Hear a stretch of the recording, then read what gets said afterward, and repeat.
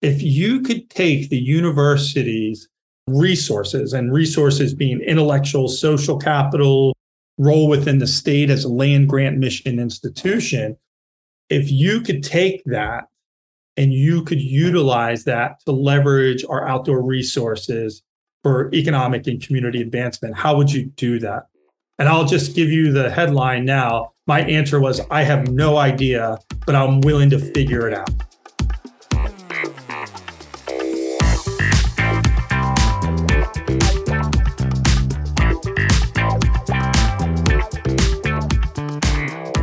Welcome to Trail Effect.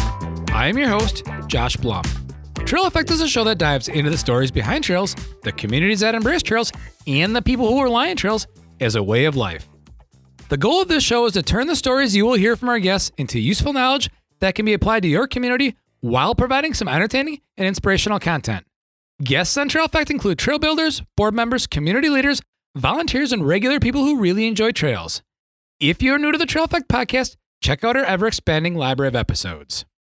Episode 100 is part one of a four-part series where we highlight the Brad and Alys Smith Outdoor Economic Development Collaborative at the West Virginia University. Part one of this series features Dr. Danny Twilley. Danny has a wealth of knowledge on what it takes to get trails into communities, especially from a data perspective. Danny provides a backstory on himself, how the Brad and Alys Smith Outdoor Economic Development Collaborative came to be, along with a lot of real-life success in the world of trails. I'd like to take a moment to thank all of the listeners and guests who have taken the time to share the Trail Effect episodes on their social media accounts, such as Facebook, Instagram, and LinkedIn, along with tagging Trail Effect in their posts. This has helped a lot more listeners find the Trail Effect podcast. Please keep up all of the sharing, commenting, and tagging of Trail Effect. I'd also like to thank all of the listeners who have signed up to be supporters of Trail Effect through Patreon. These actions mean a lot to me. This podcast is an Evolution Trail Services production. For more information about Evolution Trail Services, go to www.evotrails.com. Now on to the Trail Effect with Dr. Danny Twilley.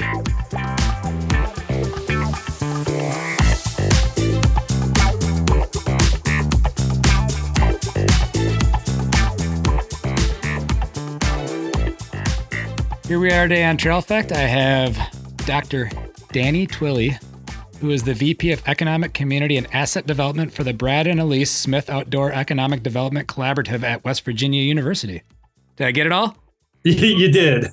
Good work. How's it going today, Danny? It's going pretty good. It's pretty good. I'm happy to be here. Thanks for your willingness to tell the story of West Virginia and highlighting a pretty special state at a pretty special time.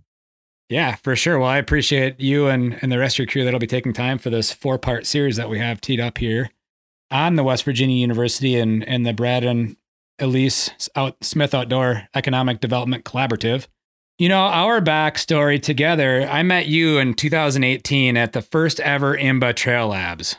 And you were one of the presenters at that, which was a pretty awesome experience. Yeah, it's pretty remarkable to think the journey we've come on since then, huh? Yeah. You've taken your own journey. We've got a Trail Accelerator grant that was granted here in my community and planned and built, and people are using it every day. So there's things that have came out of that first meeting that have been pretty productive. Yeah, and we'll dive into some of that, and I think we'll bring it full circle of that experience is why I'm here today at WVU.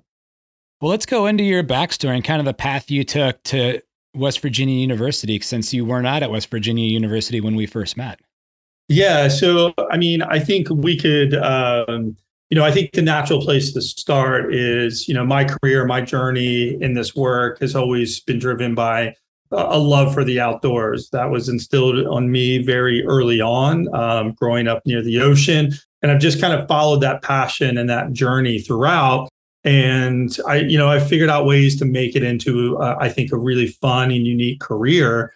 And so, when a while ago, when I was an undergrad, I decided that I really felt higher education and college really transformed my life in so many different ways. And somewhere in that journey, I knew that that's where I think I wanted to kind of find my space and kind of make the world a better place through education. I didn't know how. And really, when I graduated college, I just kept on stacking outdoor experiences after outdoor experiences as a way to travel and see the world, see the country. So it was during that time period, I always felt like I wanted to be a faculty member. I had great professors who were mentors and now friends of mine who really influenced my life. And I said, man, I would love to do that one day, to give back, and also have a fulfilling and unique career. And so I kind of knew that was going to be part of my journey. I just didn't know how or where. And it was kind of, I went back to grad school. I had spent quite a bit of time traveling throughout the United States and other parts of the country or the world. And I ended up, like all interesting, ways, I ended up at Athens, Ohio, largely due to a promise I made to my a girl I was dating at the time. And I turned that into grad school. And when I went into grad school at Ohio University, I was a graduate teaching assistant because I knew I wanted to get that teaching experience. So I started teaching, and it was mostly at the time around outdoor leadership, right? Of the programmatic side and how to facilitate programming to transform people's, lives. And that was my driver. After I finished, through a weird series of events, they kept me on to be an instructor, a full-time instructor. And that was my journey, at Ohio University for quite some time. During that time period, I had taken students abroad. I looked at a lot of ecotourism, economic and community development abroad, anywhere from Costa Rica to the Balkans. We were leading trips in the summer for students, doing kind of outdoor leadership, 26-day trips, in North Carolina, West Virginia. We ran a bunch of camps as well for youth and teens. So it was like a really programmatic piece. And, as part of this journey, I started really getting a sense of, it was kind of through experience, you recognize that not only is recreation, particularly outdoor recreation, transforming people, I noticed that it was transforming place. And when I reflected back of all the places I love to travel to, whether it was out west in the East Coast, some of the communities and parts of the country that we all know well, whether it's parts of Colorado, Utah, Pacific Northwest, Western North Carolina, even to a large degree, West Virginia, there was cool communities. And outdoor recreation was a driver of not only transforming people's lives and becoming a lifestyle for people, whether you're an accountant or doctor, or whether you're an outdoor professional, but it was also transforming place. And that was really became an opportunity.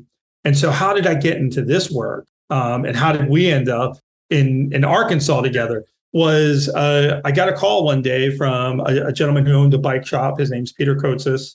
And he was like, hey, Danny, the National Forest, Wayne National Forest reached out and they want to have conversations around trails on some of their property right outside. Would you want to be part of that meeting? Because him and I had kind of talked about some of this work before. And every good aspect of my career has always been because I said yes to some meeting or opportunity. It wasn't because I planned it. I never thought that project would turn into what it did. And I said, sure, yeah, I'll show up. And so it was that meeting that ultimately led to the formation of what has now become the Bailey's Trail System in Southeast Ohio.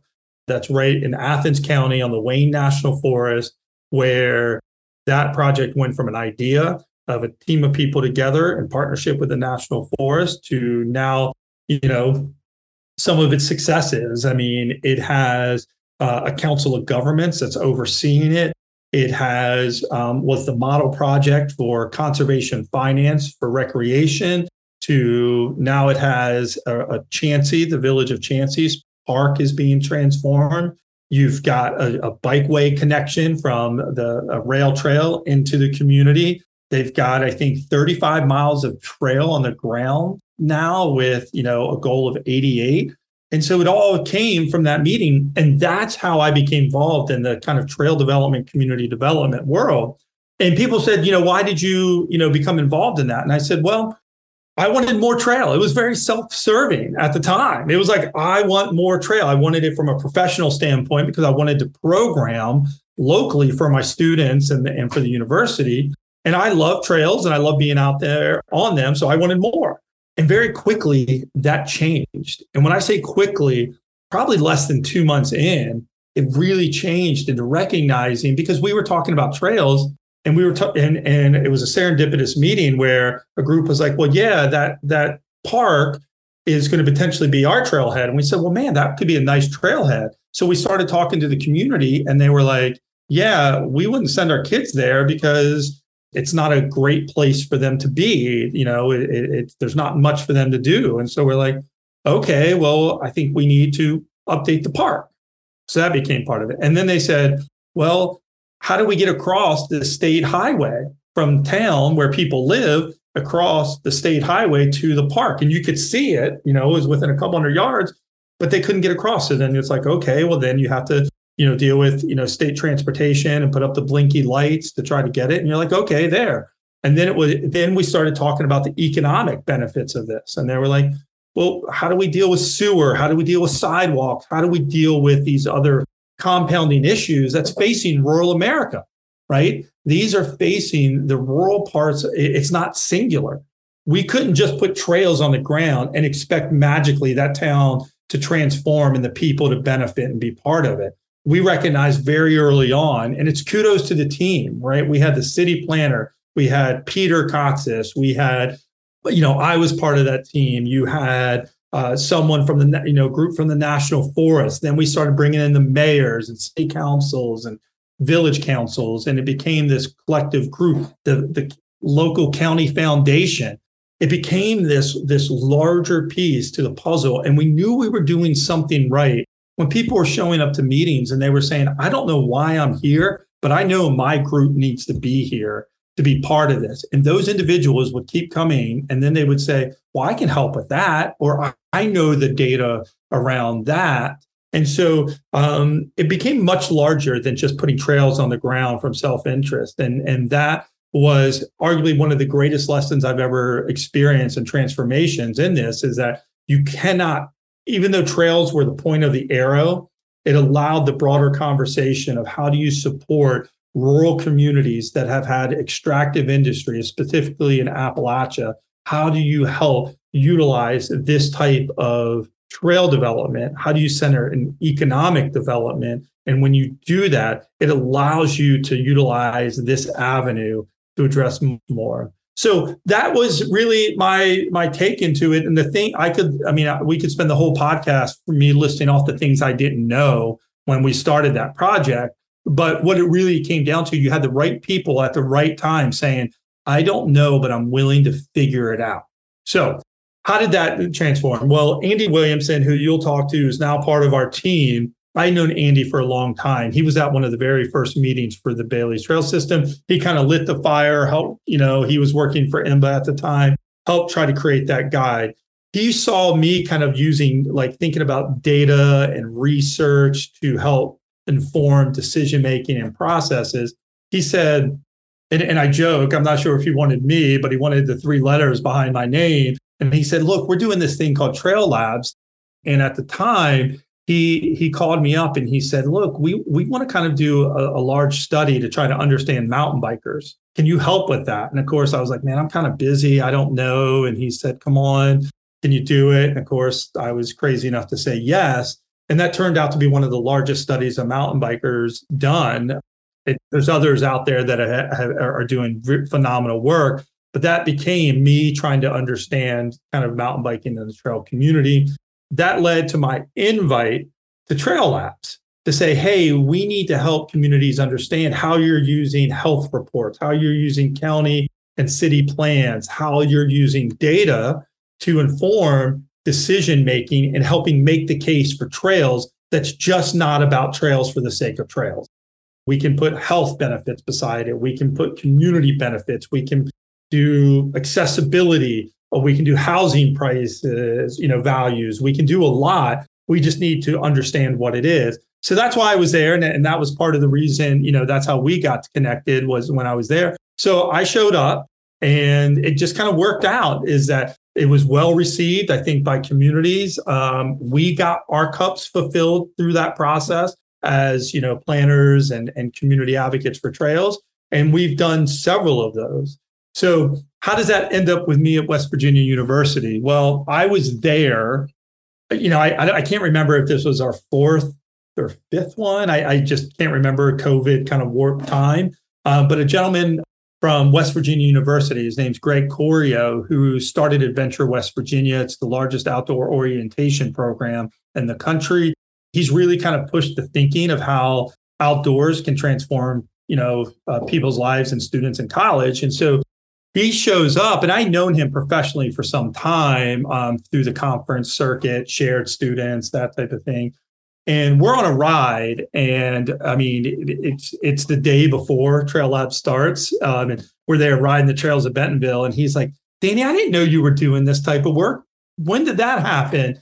And I said, I just kind of gave him an abbreviated version of how, and he says, "Man, I would love to see something like that at West Virginia University." And that became part of a conversation.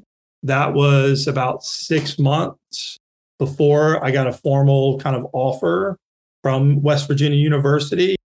And so that's how I ended up at West Virginia University, is that it was this idea of, and it was really an interesting thesis. It says, if you could take the university's resources, and resources being intellectual, social capital, role within the state as a land grant mission institution, if you could take that and you could utilize that to leverage our outdoor resources for economic and community advancement, how would you do that? And I'll just give you the headline now. My answer was, I have no idea, but I'm willing to figure it out. And that became how I ended up at WVU. That was a long way to answer that question, wasn't it? Yeah, but it's good. And that's, it's funny. Some people say that, but that's the whole point of a podcast, is so you can get into the weeds on stuff like that you can't get in other forms of media, right? Yeah. With that, quick side note, I did notice, this is a total side note, kind of, that Rock Solid Trail Contractors, one of my favorite trail building contractors in the nation, was building at Bailey's this summer and had a project there. Yeah, they did. They really stepped up. That's one of the cool parts about that project. We've had IMBA, we've had Rock Solid, we've had a couple local trail design, builders there. Applied Trails Research has really been kind of the trail experts leading the charge. When you talk about an interesting project, that one really has a recipe for, how a thoughtful project where you build momentum over time and really with an audacious vision. I mean, it's a big vision, 88 miles of multi-purpose human-powered trails. That's a pretty big vision nowadays, outside of a few key areas of the country, let alone Southeast Ohio. That community, the leaders of that project should be celebrated from top to bottom for what they're trying to do. And here's the cool part. That journey is not done for that community. I'm still very close with many of them. I love them near and dear to my heart because we were in the weeds together. I mean, we were in the trenches trying to figure this thing out. And I think sometimes that's the part that doesn't get told as part of the trail development stories. We tend to tell the good stuff, but it's hard work. It's complex. It's not straightforward. But that project highlights when you have the right motivation by the right people. And timing's everything. We had the right leadership in place at the Forest Service, and we listened to a lot of stakeholders. Good things can happen. And that project, it should be really celebrated for their work. So I'll stop bragging on them, but I love them. Well, let's move to West Virginia University. So post taking the job, but prior to this whole thing really kicking off, I believe the Brad and Alys Smith Outdoor Economic Development Collaborative hadn't actually been reality yet. It was just a concept of how are we going to pull this off, right? Yeah. And so let's kind of get the backstory on how that collaborative came together. And it came together, it was set in motion pre-COVID, right? And so this is pre you even knowing this was a thing. Yeah. So no, it's a great question. And a lot of people are asking, how did this thing come about? Well, let's go back to where we kind of left off. Greg had asked me to come to, at the time, the Snowshoe World Cup, right? The first one at Snowshoe, 2019. It was in September of 2019. And he basically said, look, can you come, bring your wife? And all I want you to do is, if we could have an office here at WVU, making no commitment on my behalf of going there, what would you have it do? And so we started with a blank piece of paper. And to his credit, he's like, can we take a picture of this? Right. And I was like, man, that's kind of cheesy. Right. And he was like, I think this is going to be something special. So we took a picture of us standing by a blank paper with two Sharpies, a big Post-it note paper. And we just went through this really fun brainstorming session for about a day and a half. We missed the first day of racing, by the way, because we were kind of in the moment. When you think about flow, we were really in that intellectual flow of trying to figure out what this thing would be. And we kind of condensed it down to, I think, 7, 8 areas of where we think we could do it, all the way from youth, because they had already had a couple youth programs developed here, Science Behind the Sport, Science Adventure School, connecting STEM activities to adventure activities, and then influencing our youth. So that was kind of already happening. And then it was like, well, how can we bring the outdoor economy piece into it? What would this look like? That turned into kind of a 3 to 4 page document, which then led to, yeah, I think this would work. This makes sense. And so, one of the greatest calls I've ever received was from President Gordon Gee, who said, Danny, I know you have a great life in Southeast Ohio, but I need you to come here. And let me tell you why. And I don't know, I can never say no to President Gee. He's one of the most remarkable leaders in higher education ever. He's an innovator. And I think he saw something before we even did at that time. He knew that we could do something special. So they gave me the autonomy to say, what would you want to do? And how do you think this would work? And I started January 2021. I started in January 2020, pre-COVID. And we joked the third day of me being here is when we actually named the office. We had some ideas running around, but we didn't. So we named the office in day 3. And I say, if the word collaborative is the most important word in our entire name, the second most important is the Smith name, because they believed in us. And so how did it all come about is, okay, now we have a name and we have some ideas of what we want to do. Right before I got here, they had submitted a Trail Accelerator grant as well.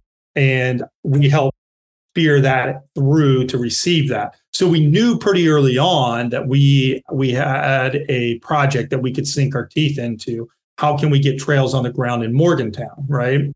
And so I knew I could help do that. And so I knew I had that task orientation. And then it became what else? And there was a lot of brainstorming of like, where do we start sinking our teeth into? The next thing I was asked to do was to create a presentation. That was the second week of my job, was create a presentation about kind of the data that's out there. That's what's happening in Utah, Northwest Arkansas, what's happening in Colorado, what's happened in Western North Carolina. And we centered it around, at the time, business development, kind of talent attraction as well. So we looked at, here's the economics of it from the outdoor rec standpoint. Here's how communities are using it to attract and retain business, because there's a lot of data out there. And here's how they're using it to attract and retain people. And then before I got here, and we really kind of refined it once I got here, we started doing some really unique asset mapping, which we'll talk about in just a little bit, around how do we utilize data in order to help us understand where our assets are and how they compare to other, what we would consider like outdoor meccas, the Boulders of the world, the Boise's of the world, the Asheville's of the world. How do we compare?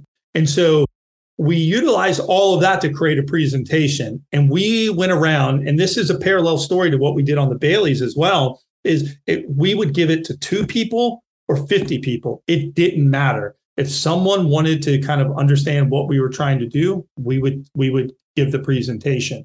And oftentimes that led to a snowballing effect. We'd give it to a group and like, man, this is really interesting. I hadn't thought of it. Hey, can you give it next week to this group? And then we'd do that. And they would say, hey, can you give it to this other group? And it kind of snowballed. I mean, I think at one point we'd given that same version of that presentation, and we built it to be, whether it was 20 minutes, 40 minutes, or an hour, because we always left time for Q&A on it.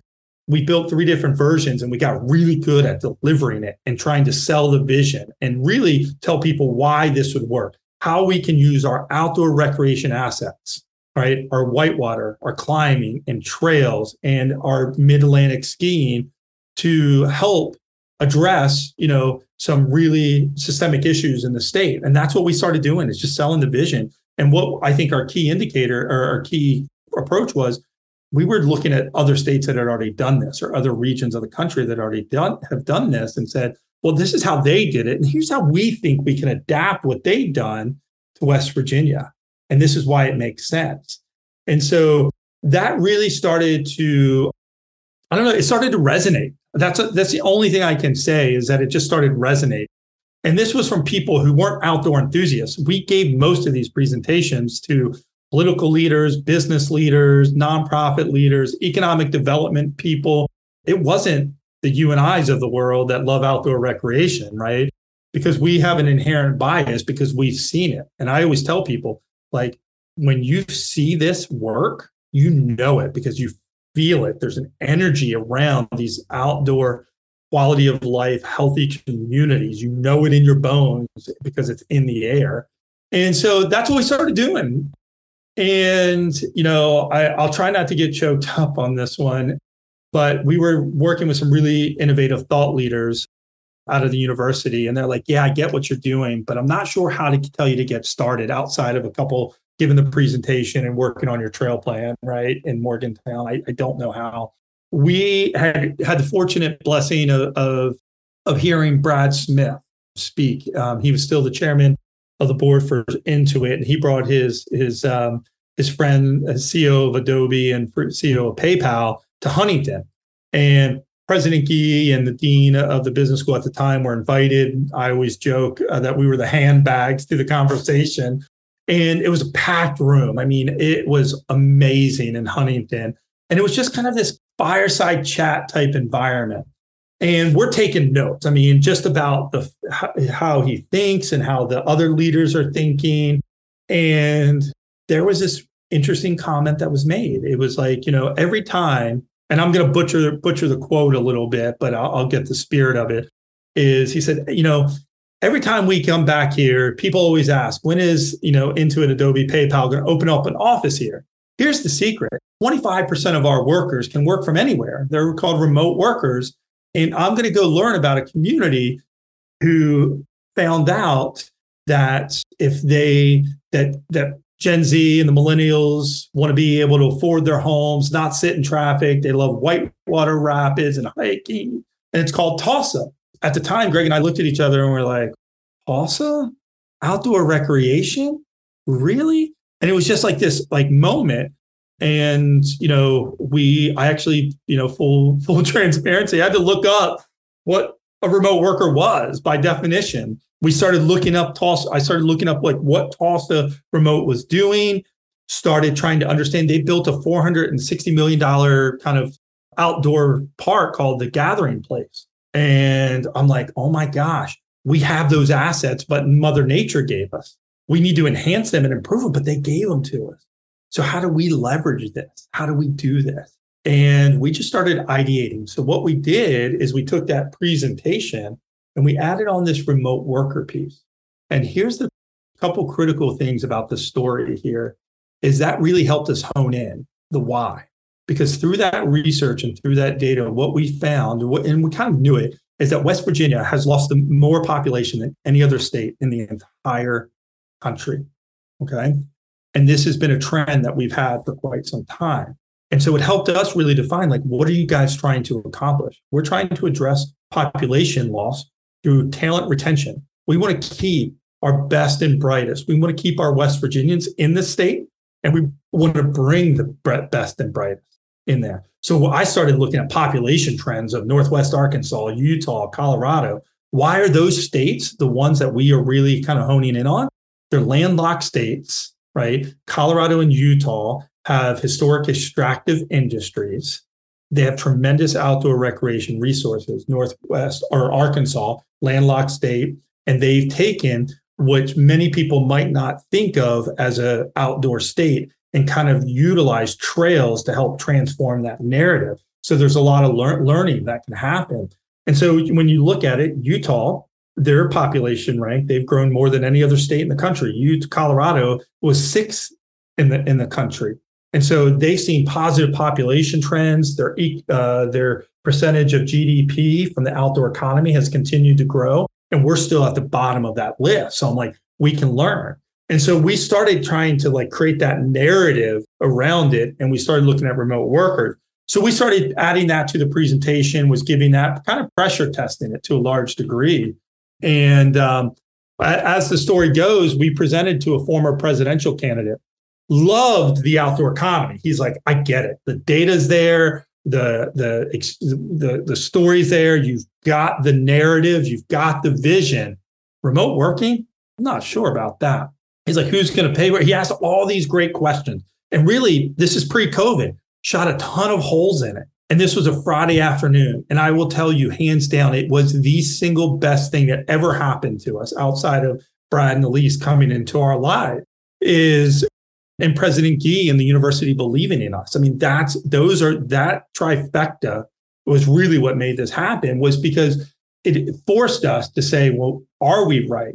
Do we think this is our approach to do this? And that was a Friday afternoon. And I kind of joked, I went and cut my grass at the time. And then, Greg and I started texting and I said, no, you know what? I think we're right on this. And in the interim, Brad had come to campus.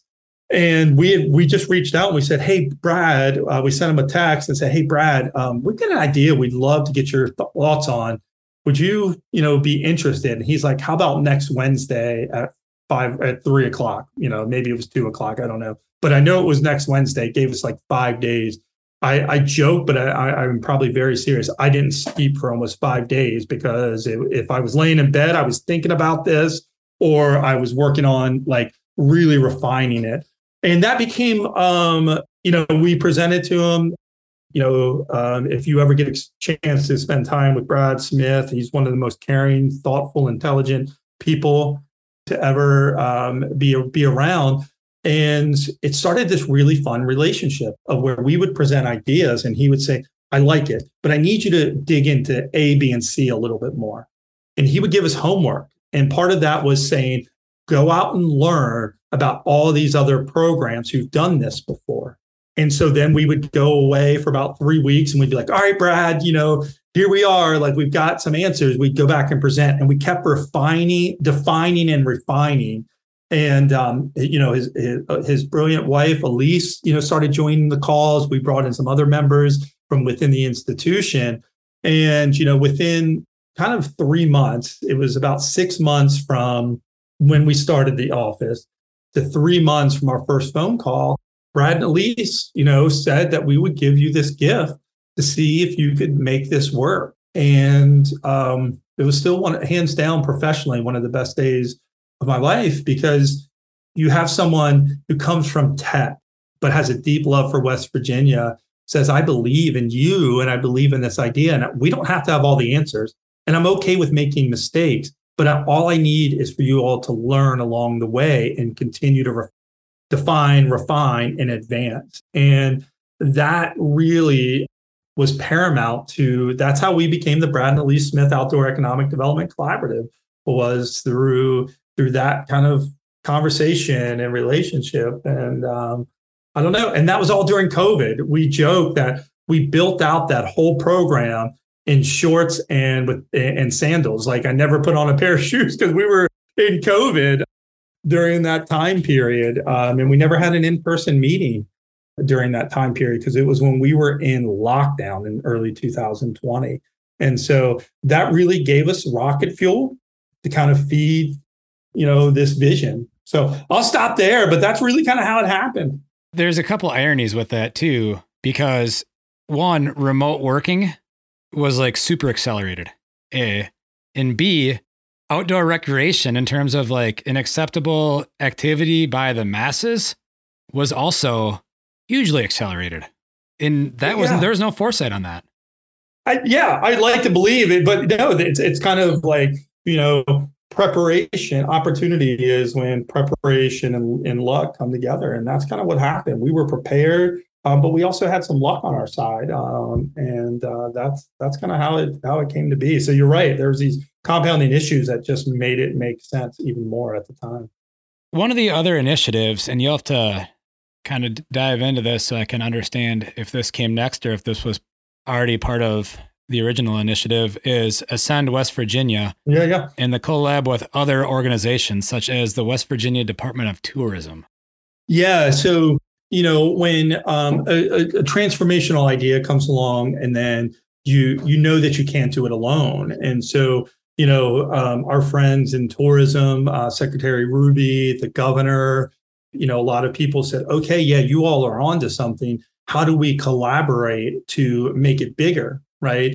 And so, and bring the collective strengths to bear, right? Tourism, they're brilliant at marketing. They understand people, they understand metrics. We understood at the time, we understand programming, we understand building community. And so Ascend was built off of the tenets of community. How do we bring people together? It's the idea of sense of belonging. People want to belong to something that's that friend group, right? So it's that community. And then we knew it was purpose, is that we know that we know we're not perfect. So we said, come make us better. Like, how do you want to become involved in your community? How do you want to make a difference using your time and talent? And then outdoors, we wanted that to be an anchor, because we want people to be able to recreate on their lunch break, after work, before work. We want it to become part of their lifestyle. And that became the tenets of Ascend. And so we understood a lot of that.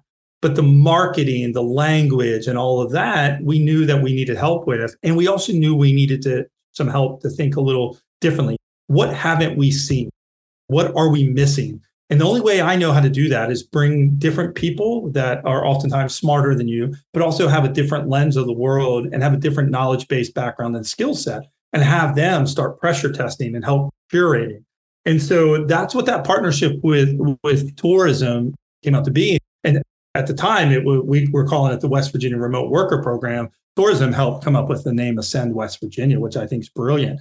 And so that's really how that came about. And the whole idea is like, how do we bring people here to say, hey, come help make us better. Come be part of a community, both a community in terms of location and part of the Ascend community. And then how do we help you get out and recreate and play? And that's really kind of what we're doing.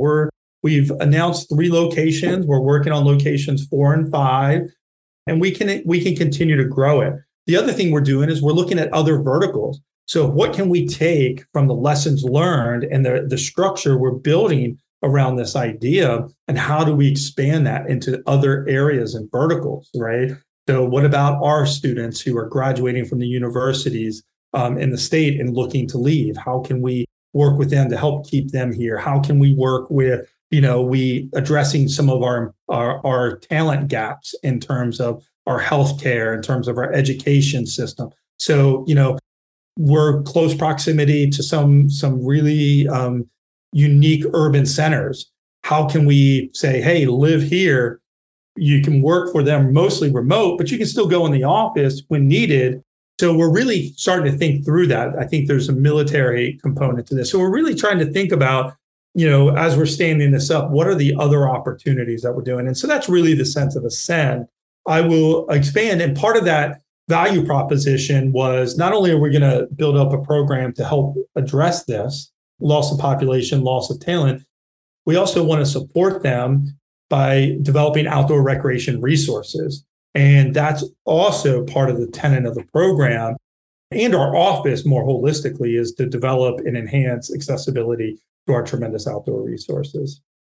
Yeah, and I don't know if this is an outdoor recreation thing, and it was said in the video that was made from that first AMBA Trail Labs conference, or I guess whatever you want to label that meeting as, or that couple days as. And it was Rich Edwards, ironically, that made the comment of, when you travel to places on vacation, you start looking around and thinking, how can I move? And this, I'm paraphrasing this, but you'll get the idea of it. How can I figure out a way to move to this place so I can make this, what I'm doing on vacation now, my lifestyle? And I don't know if I think of that every time I travel, but I don't know if other people think of that, and I'm traveling 100% for outdoor recreation. And for me, it's mountain biking, right? Yeah. It's sometimes a little bit skiing, but 99.9% of the time mountain biking, and I think I think that's a huge collaborative with the Department of Tourism, because so many times, and I think some Department of Tourisms don't see this side of where they can be super important and helpful with what you guys are doing down there at the West Virginia University. Yeah. So, I think we joke Secretary Ruby, she'll say, yeah, this is the great part of my job because I get to try to get people here for a permanent vacation. We oftentimes say tourism is the red carpet to residency, because if they come and have a great experience and they're coming here year after year, month after month, weekend after weekend, it's exactly right. They start saying, how do I live here? How do I buy a second home here? How do I retire here? Can I go to school here? Can I start a business here? Those questions, and that's been well researched, they start asking. So for us, it's like, man, like they know how to get people here to the state. And so it's a great relationship, and our job is to keep them here or do the best. And here's the reality of it is we built the model off of, yeah, we want them all to come and say, West Virginia is my forever home. But even if they don't, we know we're creating ambassadors, right, for the state. And for us, that's equally as valuable because that's a really cool idea as well, right? Is that, there's stigmas and stereotypes with almost any state. But imagine when someone's out there and say, West Virginia, you live there, and be like, yes, that place is amazing. And let me tell you why. Like, that's powerful.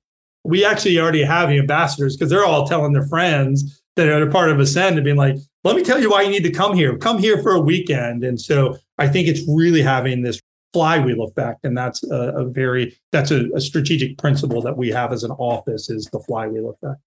Yeah, that's super important. And I think that, that specific tenet has really helped places like Bentonville, because one person tells another person, that person tells two more people, those two people tell four more people. And it's like compounding interest, right?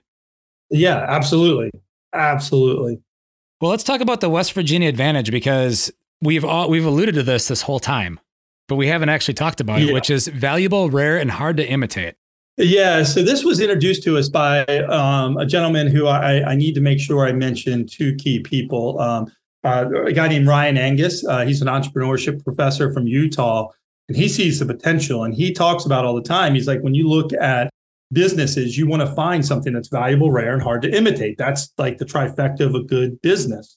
And, the other person I think is important to recognize is a woman named Liz Vitullo. She might be one of the most talented people I've ever seen. She came in and she really helped us give life to this whole idea as well.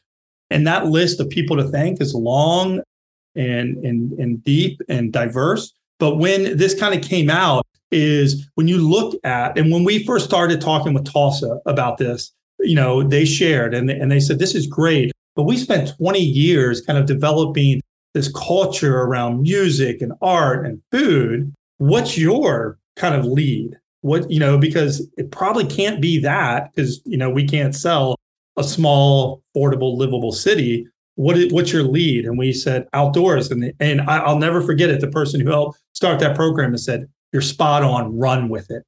And because we know that we have assets that are valuable, rare, and hard to imitate. Let me give you an example. We took asset mapping and we took publicly available data. And right from where I'm sitting, and I live right in the middle of Morgantown, we have within 90 minutes, I have 605 miles of whitewater from 90 minutes from me. I have over 1,000 rock climbs right from where I'm sitting here today. And within an hour and a half, I can access 3 ski resorts. That's hard to imitate. And so what we started doing is looking at geographic proximity. And we kind of have been analyzing about 18 different communities throughout West Virginia, looking at 30-minute radius, an hour radius, and an hour and a half. Why? 30 minutes. I can do that after work, before work, lunch breaks, hour. I can do kind of on Saturday morning, I can go recreate and I can still be home to cut grass, dinner, all sports that kids do. And so I can incorporate it into my life. And then an hour and a half is I can make a day trip out of it and still be home in time for dinner. And so that's why we did it, because it's around this idea of community. And what do we have? We started comparing that same type of data within communities in West Virginia, but we also started comparing it to places like Asheville and Boise and Boulder and all these other communities that we know that have been drivers for talent, population, economic innovation. And so that's what we started doing, is really trying to understand what assets we have and how do we leverage it. We had a geospatial scientist partner with a hydrologist And we said, can you take a look at our whitewater and tell us kind of how we compare? And so they did this geospatial analysis looking at hotspots. And basically what they came away with is that we have the highest density of moving water. So that's anywhere from class 1 to class 5 plus whitewater in the entire country, more than Western North Carolina and Pacific Northwest. As the West is getting drier and we're getting wetter, if you want to be a paddler, this is one of these spots to be. And that's whether you want to do a moving river, like moving water, or you want to do high-end whitewater. West Virginia is one of these spots to be, right? So we started looking at that. Then we started looking at climbing. Okay, where is the climbing? So how do you incorporate that into it? We know that a lot of these climbing and these outdoor destinations, those parking lots are getting, full. So we started saying, okay, what's our climbing? How does that compare? We compete very well. And we have Seneca Rocks, we have Cooper's Rocks, we have the New River Gorge. That competes very well within the Eastern United States, particularly in North Carolina and the Eastern Tennessee area.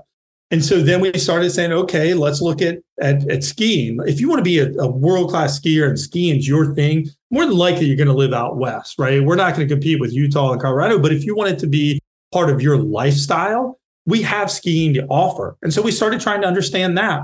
And then finally, trails. Like, why trail? And so what we know is that trifectas are really nice. If we have outdoor recreation, we know we need good food, good art. If we have good trails, we need other supporting amenities because you can't ride trails year round. So you have to look for the trifecta. The balance is, okay, if it rains 2 months out of the year, what else can I do to kind of fuel that fire that's in outdoor people? And so we kind of look for trifectas in this, and one thing being the lead story, right? The headline, and here are the supporting entities. And so why trails? And this gets really into the interesting. So we really started focusing on communities. And one of, and that's through our data analysis.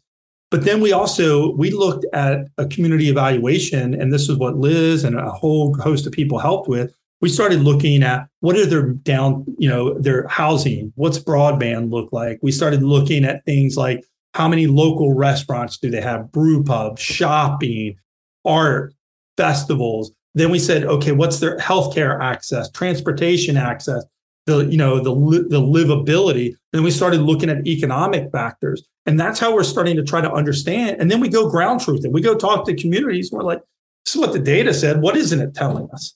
And so that's how we're trying to focus on communities, because as you know, there's a lot of great places in this country that have great dynamic trails and outdoor recreation resources, but we don't know about them. And so what you have to do, you have to make sure that the businesses are aligned, the community is aligned, the locals are benefiting from this. And so oftentimes we're saying, like, this is for you all. You all want great places to eat. You all want great places to recreate. Let us help, be part of that story. And so that's our community approach. And so trails became something that we can build. Can't really build natural rock and you can't really build natural whitewater, but you can build trails. Also, trails are the gateway. And so what we're really looking at are trails within 15 to 30 minutes of municipal centers, because trails are kind of the arteries to outdoor recreation. And so for us, that's where we knew we can move dirt. We can build high quality trails and incorporate it into people's lives. And so, for instance, and I say it with just great, immense pride, is right here in Morgantown, IMBA Trail Accelerator Grant, in partnership with the city, is also doing a trail master plan, salt surface trail master plan. They also did a bike ped plan, and we also have a nationally recognized kind of rail trail system. Built off of those, we can have a trail within a mile of every resident in the city of Morgantown. That's powerful. That's a differentiator. Imagine saying that. And we know when you can do that, people will buy houses close to trails. We also know that people who have access to trails, who historically didn't, they have newfound access. They'll exercise on average 45 minutes more per week. We also know that when people spend up to 120 hours or 20 minutes, not hours, 120 minutes outside per week in nature, it has positive mental health benefit as well. Ultimately, when you couple with what we're trying to do in the town and the community, and you look a little bit broader, we believe we can have about 100 miles of quality trail within about a 30-minute radius of Morgantown. We know that we can replicate similar ideology based on local capacity and need in other parts of the state. So we got an IMBA Trail Accelerator grant in the White Sulphur Springs, Lewisburg area, right? Is we know the data tells us they don't have any purpose-built trail. They have some good rake and ride, some good local efforts. So what happens if we take a really cool town that has great food, great art, great community, and now we get to add high-quality recreation? How does that benefit the community? And so that's kind of how we're going about it. And so when we got the gift, we were kind of thinking that we would outsource a lot of the trail design development. But very quickly, we learned that the most expensive part of trails is actually the construction part. And one of the things that we need to do is ensure that we have the right people in place on our team. And so we could do what we've normally done is bring people in from the outside, and they come in, they make their money, they leave us with a good plan. But that helps that one community at that one time and doesn't create that long-lasting transformation. And so one of our key things was we said, well, we know that we need to hire an expert in kind of trail development. And that's Rich Edwards, right? He is one of the best at what he does. And people said, well, why not hire what we would consider a true planner, right? A landscape architect type person. And I said, well, we can outsource that and we can partner with that and we can support that to a certain degree. But the most expensive part and the thing that's the hardest to get money for is actually fixing trails that haven't been built right. So we said, well, let's get the expert that can help us ensure that we get good plans. And when we get good plans, we can build good, high quality, accessible trails. And I count every day how lucky we are to have Rich Edwards be part of our story and believe in this work. And then the other person we hired was Andy Williamson. So when you look at what we're trying to do, Andy has a tremendous background of supporting nonprofits, developing nonprofits, and these are trails, right? A lot of trail groups and advocacy groups. We know that he understands outdoor communities. He understands the business side of it. He understands the narrative of it all and how communities have to be central to the conversation for trails and economic prosperity. It just so happens that Andy, Rich, and I were three of the main four presenters at Trail Labs, that are now here in West Virginia that believe. And I thank them, and I do it here publicly. I thank them for trusting and being willing to figure it out. We're learning along the way. We don't have the perfect answers, but we're willing to learn and bring our collective backgrounds to bear to try to see if we can move the needle in West Virginia, utilizing its outdoor recreation. So that's kind of, and I want to be very clear too, is our team that we've assembled, they all have one common thread, is that they're purpose driven. They all believe in West Virginia, and they believe that quality of life can transform people and place. And that then in turn helps advance a state into reaching its fullest potential. That's my soapbox. How'd that go? That went good, because I was going to go into the area of teasing our next two people, which is Rich and Andy. And I didn't even need to ask the question. You just went right there. And that's great. Yeah, that's awesome. I did my job. And I think, and this is something that really, I knew it in the back of my mind, partially because of my background with working for Wisconsin DOT. I know that having a good plan, creates your final product. And I mean like a plan like Rich would do, not a master plan. I think master plans are great, but they're not the actual plans that get the infrastructure put in, right? They're just like the idea book of what you could have if you implement these other more, I guess, detailed plans is the best way of saying that. And the IMBA Trail Accelerator grant, we've talked about that a lot.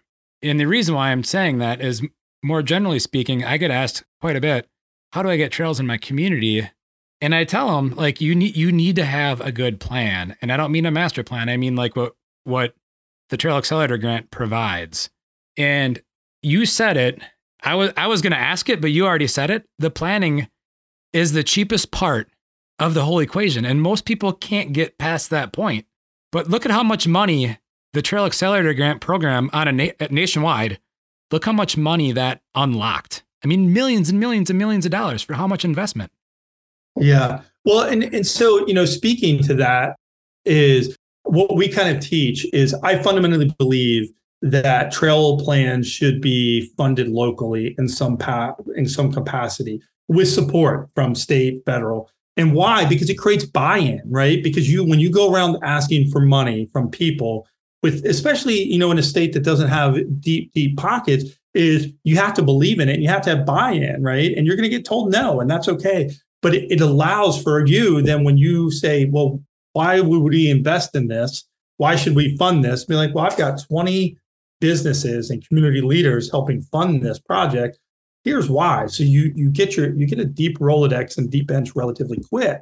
I think one of the other things too that we try to focus on here in West Virginia is we try to find and fund and support and advance projects that have high impact. And that's where we use the data. We're looking for trail deserts. We're looking for places with growing population. We're looking for places with high visitation because there's a high need, high demand, or they don't have anything and they have access to tremendous public lands.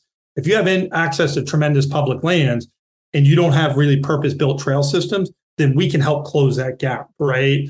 And that's high impact. And we try to find projects in which we can move dirt from kind of initial meeting to moving dirt within 3 to 4 years. And for those listening that will say that's pretty ambitious for a larger project, especially depending on public lands and support, is yeah, that absolutely is. And I'm not saying build out the whole thing. We just want to move dirt because, as you know, that makes it real.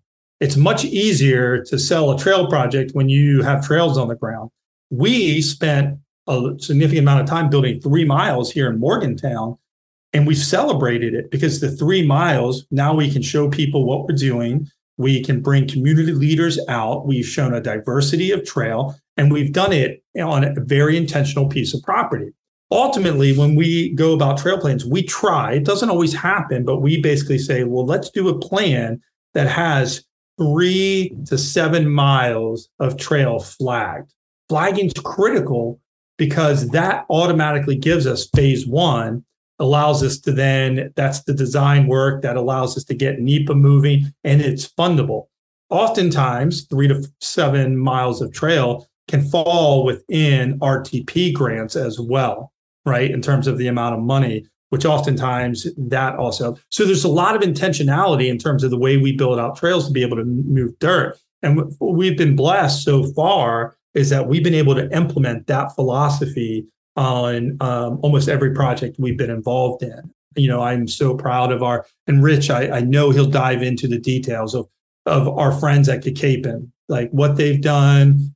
They got a Trail Accelerator grant, what we're doing in the New River Gorge, what we're doing in White Sulphur Springs, what we're doing in the Elkins area, and then what we're trying to do here. And that's just the beginning.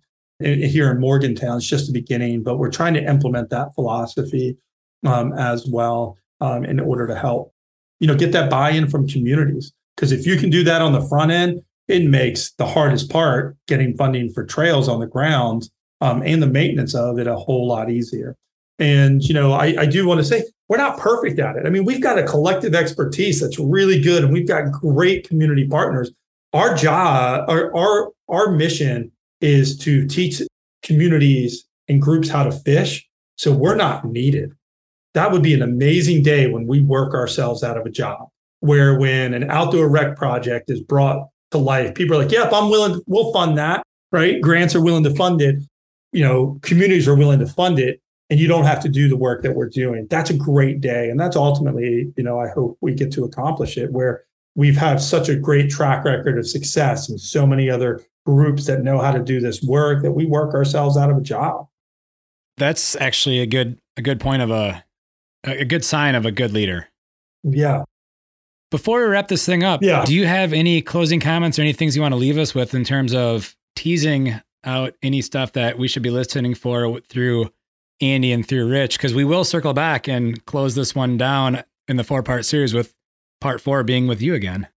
Yeah. So, I mean, I really hope, a couple things is, we really are looking at this as a 20, 30 year journey, right? If you look at every community and area or state that's done this, Colorado, Utah, they're not finished yet. They're still working on the rural areas. This work has a long runway, if you will. And that's important to level set, is that this isn't done overnight. And there's not a single recipe that works, but there's a process and a guiding philosophy that I believe does. And we learn and we adapt every day. But I hope, when you're listening to Rich and Andy, I first hope you understand what we see in them. They're two of the most special people that I know. We've given them a really interesting task of saying, we know that our outdoor recreation can help be a piece to the puzzle for advancing a state. I don't know necessarily exactly how to tell you to utilize your expertise as a trail builder or your expertise in community and business development to do it. But what I want you to do is really think about how to do it and bring your collective 20 plus years of experience and help understand how to do this in West Virginia for West Virginia. And that, I think that you'll hear that in them. You'll hear their passion. And hopefully you'll hear their learning. I mean, Rich has been here about 1.5 years, Andy just over 6 months. You'll hear their learning as they're engaging in this process. And to me, that's kind of the secret recipe I think that we have right now is we're all willing to learn, we're willing to adapt, we're willing to grow, we're willing to try new things and fail and step back up. And so, that's really what I hope you get to hear from them. And I'm sure they'll talk about their collective backgrounds. And then I look forward to coming back together with you and kind of, having a closing conversation. But more to come. We're just beginning. There's definitely more to come. Well, Dr. Danny Twilley, should I rattle off the title one more time? I really appreciate you taking time out of your day and your schedule to be able to sit down and record this interview. And next we'll have Andy, then Rich, and then you again. And well, I'll just, the appreciation goes right back to you for being willing, wanting to tell the West Virginia story. It's one of the most special states I've ever been part of.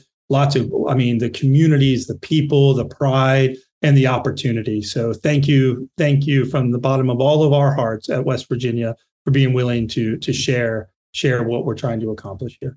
Well, thank you. I really do appreciate that. Thank you for listening. Links for the various topics discussed on the show can be found in the show notes. On Thursday, our next episode will be part 2 of the 4-part series featuring the West Virginia University and their mission of advancing West Virginia through outdoor recreation via the Brad and Alys Smith Outdoor Economic Development Collaborative with Andy Williamson as our guest.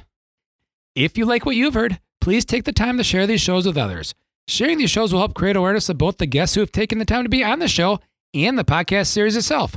Also, if you're new to the Trail Effect Podcast, check out our ever-expanding library of episodes. Please don't forget to leave a rating and review, as this is one of the best ways to show your support for the Trail Effect Podcast. I'd also like to thank all of the listeners who have signed up to be supporters of Trail Effect through Patreon. These actions mean a lot to me. With that, the value for value concept is something that has caught my attention. If you find value in the Trail Effect Podcast, you now have a way to provide value for that value via Patreon for Trail Effect. This podcast has been edited and produced by Evolution Trail Services. For more information about Evolution Trail Services, go to www.evotrails.com. If you have ideas on future communities or people to feature in Trail Effect, please don't hesitate to reach out by emailing evolutiontrails@gmail.com. Thank you again for listening.